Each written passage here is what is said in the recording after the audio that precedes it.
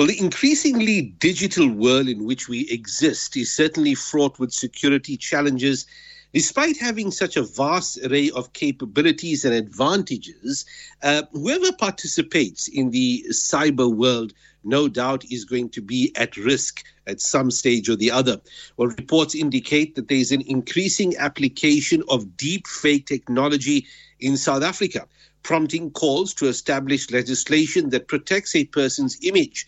We have online Dr. Laken van Jansen on air this evening to explain what deep fakes are, its applications and potential advantages and, in fact, drawbacks. And Dr. Laken van Jansen is an attorney at law, junior lecturer at the Stellenbosch University. Dr. Laken, good evening. Thank you for joining us.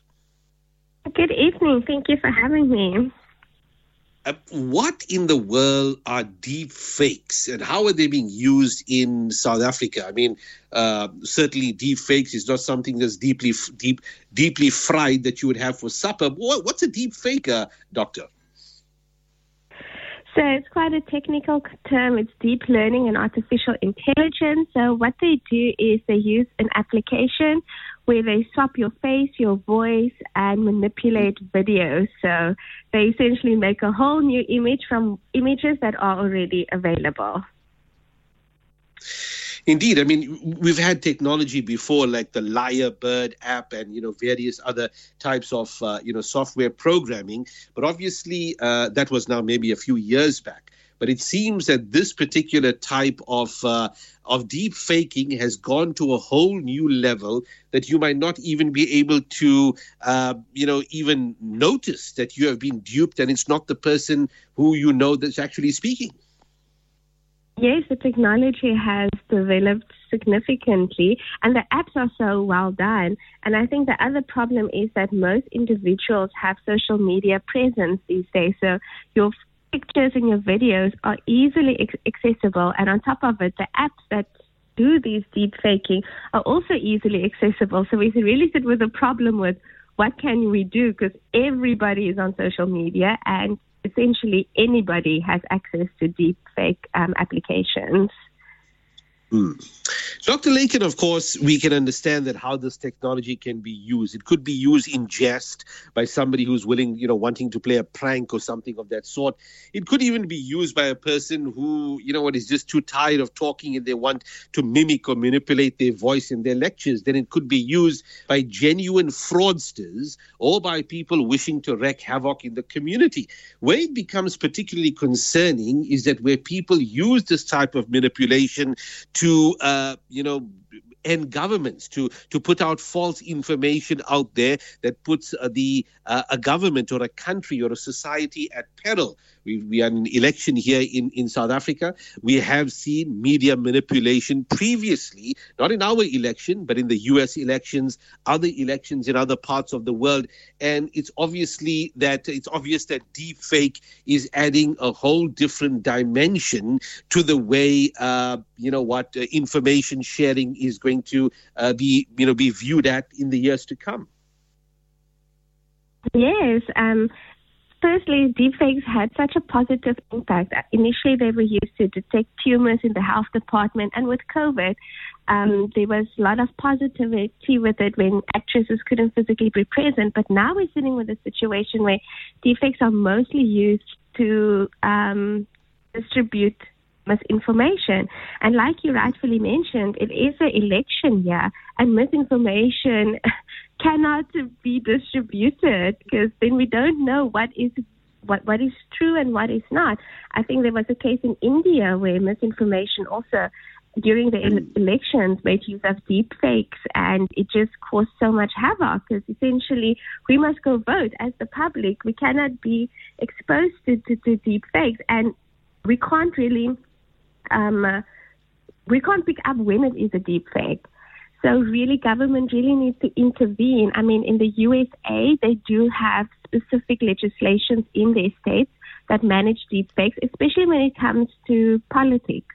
And I'm saying it's time that South Africa do the same and not just address deepfakes, but protect the image and then by default also combat deepfakes as part of the image protection.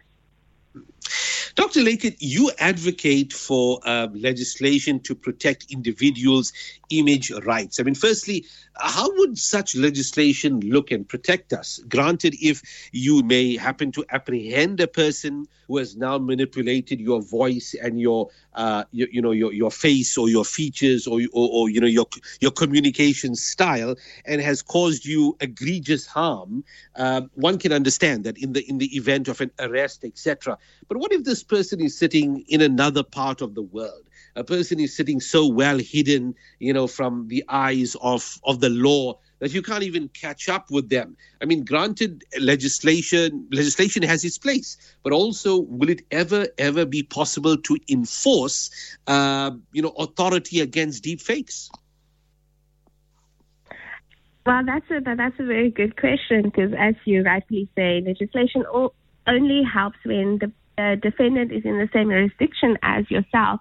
I think one must also then limit who has access to these AI applications and make sure that there's a standard before someone can just download it, where we say, okay, you must be in this industry or you must qualify to be able to use AI to use AI, which then makes the deepfakes, because otherwise we won't be able to combat deepfakes at all. So as much as we want to say legislation, but I think the responsibility and the liability must also start lying by the app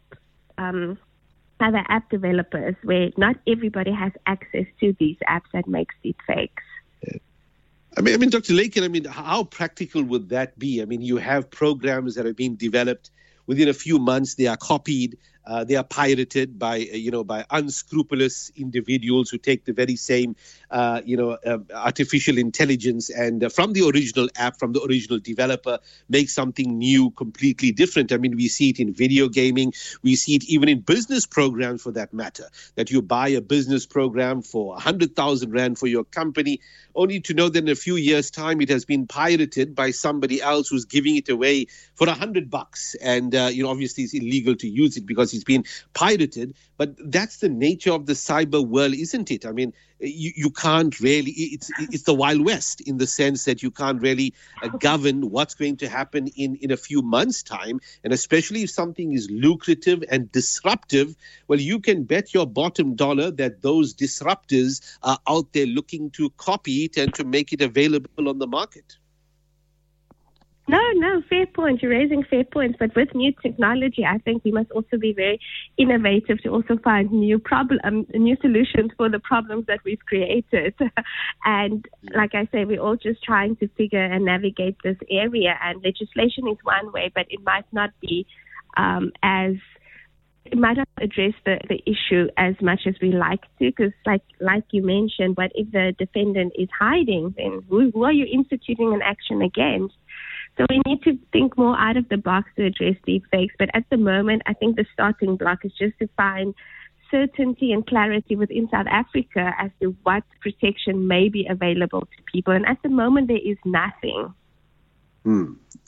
So, leaving deepfakes one side, I mean, other issues like cyberbullying, etc., which has been around for a long time. We know other jurisdictions across the world have viewed this here as a crime, maybe not as a major crime, but will certainly arrest and possibly try an individual that has been harassing or cyberbullying, somebody online. How have we come in this regard that deepfakes may have got a few months or years to go before they reach a legislative, standpoint. But other parts of the cyber world that have proven to be dangerous and nefarious, how has our legal system navigated those things?